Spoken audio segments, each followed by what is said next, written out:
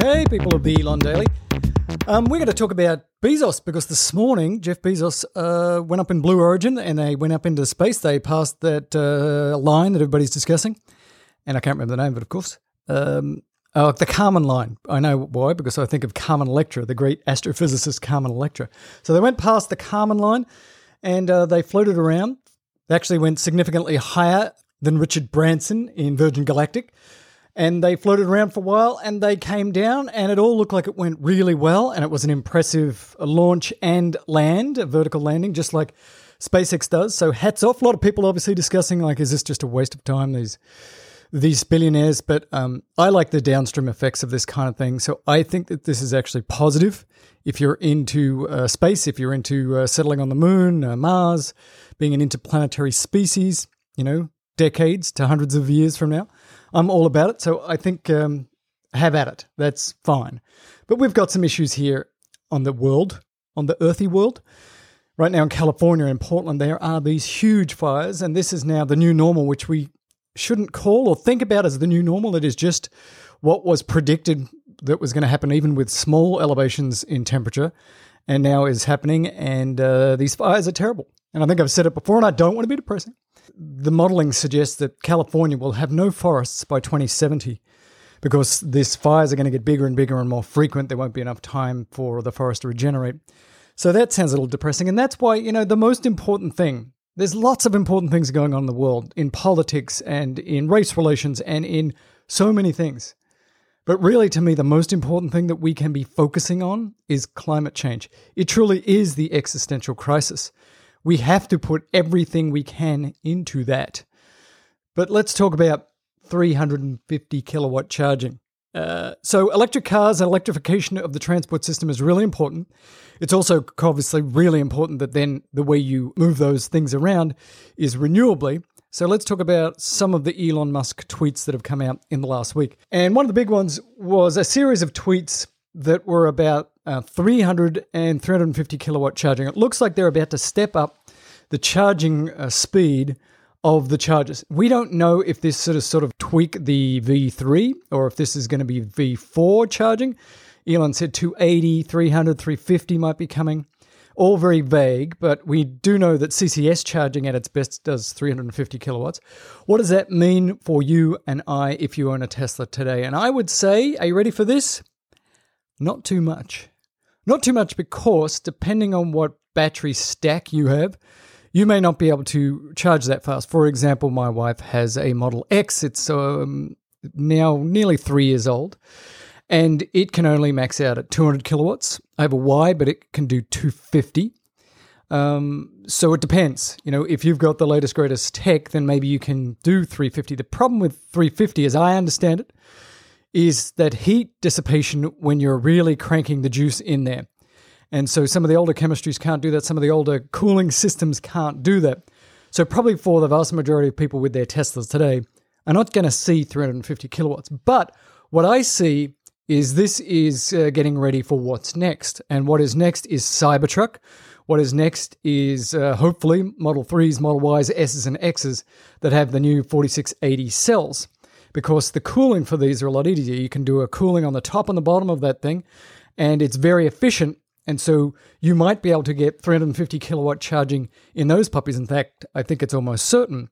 But the real question about this is not actually the peak, 350 the peak, it's how long you can sustain that. So for example, I've got the Y, it can do 250, and even if I get to the charger and I'm preconditioned and I'm at a low state of charge and I've got everything in my favor, when you plug in, I can get 1,000 miles of range per hour, 250 kilowatts of charging, but it lasts for just a short period of time. And you've probably seen lots of these different graphs comparing different cars and their charging times. So Tesla, yes, at their max can do 250, but it just doesn't stay there very long, less than 5 minutes. And then it starts to drop off pretty rapidly. I think because they're worried about, the expansion of the cells, I think because it has to do with heat.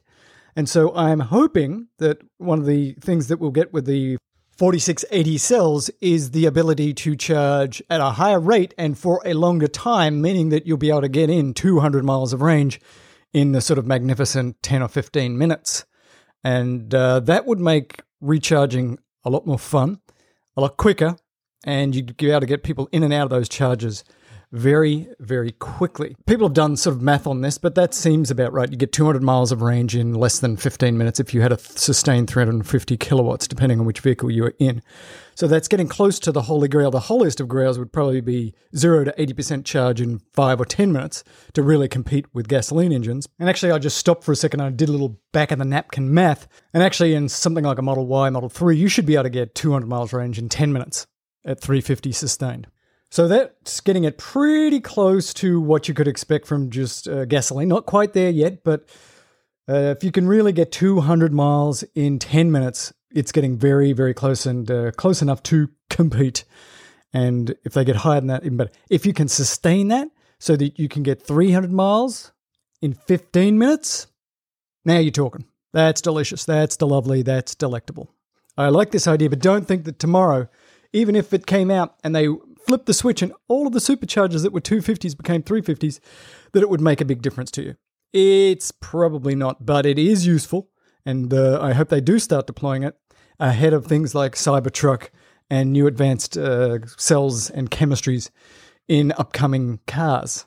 But really, the key thing when we're talking about climate change and fixing this disaster that is looming is that it's all got to be renewable. And I've been very vocal about the fact that where is all of these solar panels and battery backup on the Tesla supercharging network, which we were sort of told about years ago, that this is how the supercharger network is going to be. Not only is it robust, and it's all through at least places like California and the US now, really robust, much better than anybody else's charging network. Still the single biggest reason to buy a Tesla if you need a long-range vehicle is that charging network. But where is the renewable portion of this? Where are all of these giant solar deploys? Where are all these battery backups? Well, he just announced today, or Tesla did, Tesla China, that their second fully renewable supercharger is up and running. So again, lots of solar panels, lots of battery backup. But that's 2 out of how many thousands? So I'm hoping that we're going to start to see that really start to occur, because these cars require a lot of energy. And Elon has said we're going to need about 3 times as much electricity generation in a future where most of the transportation is electric than we do today. That is an enormous amount of energy, and that energy must come from renewables. And one place to start, as if a huge percent of those cars are Teslas, is from a network that's actually attached to a fully renewable recharging system. So I think we really are going to have to, again, look to Tesla to keep up with this. It's also possible for them, again, to use this as an advantage, because if they use their own panels and they use their own battery backups, they potentially could sell that energy to you and I for much less than the grid, and much less, therefore, than their competitors could charge up their cars. And so, again, they could use this as, okay, if you buy a Tesla, you know that the cost of driving this thing around and maintenance is much less than a standard car.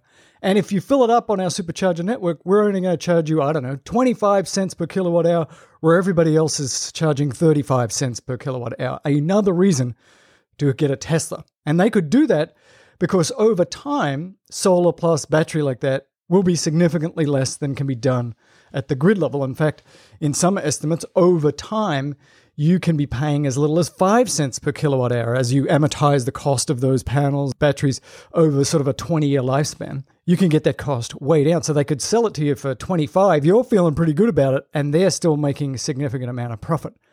I'm not sure why that hasn't happened. I think simply because of capacity. I keep going back and looking at Battery Day. I keep looking at things that Elon has said and Strobel has said, and battery constraint is the big thing. Mineral constraint is the big thing. Getting these batteries made and getting the compounds to the factories that make these things is really a problem for the next few years. There is such constraint there that, Tesla Powerwalls now, you can't get them for a year. And we keep going through this cycle. There's been such an explosion in the number of Teslas out there. They're using so many batteries. They can't keep up with battery demand.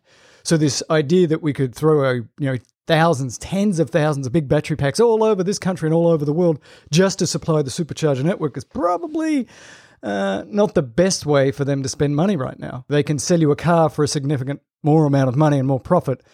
That's what they're going to do. But we really do have to catch up. Battery constraint. That's what I'm going to leave you with today. Battery constraint is the beginning, the middle, and the end of the problems that Tesla has right now. The ability to produce batteries fast enough for all of the cars and the trucks and the home storage and the grid level storage that they have planned. It's all about battery constraint. We need more terafactories, and we need more minerals, and we need to get these minerals in as clean a fashion as possible.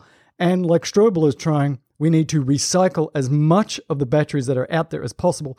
And he suggested, Strobel, that the number of batteries that are in people's drawers at home or cell phones and stuff that they don't know what to do with, that they don't want to just throw in the garbage because they know that's a disaster, the amount of lithium and cobalt and stuff there is bigger than the biggest mines in the world.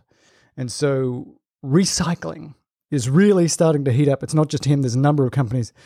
That's going to be a big deal, a big story going forward, and probably, frankly, a good place to put your investment money in the future. Now, Strobel's company is not publicly traded, but I think when it is publicly traded, it would be a good thing. This is not advice. I don't know what I'm talking about.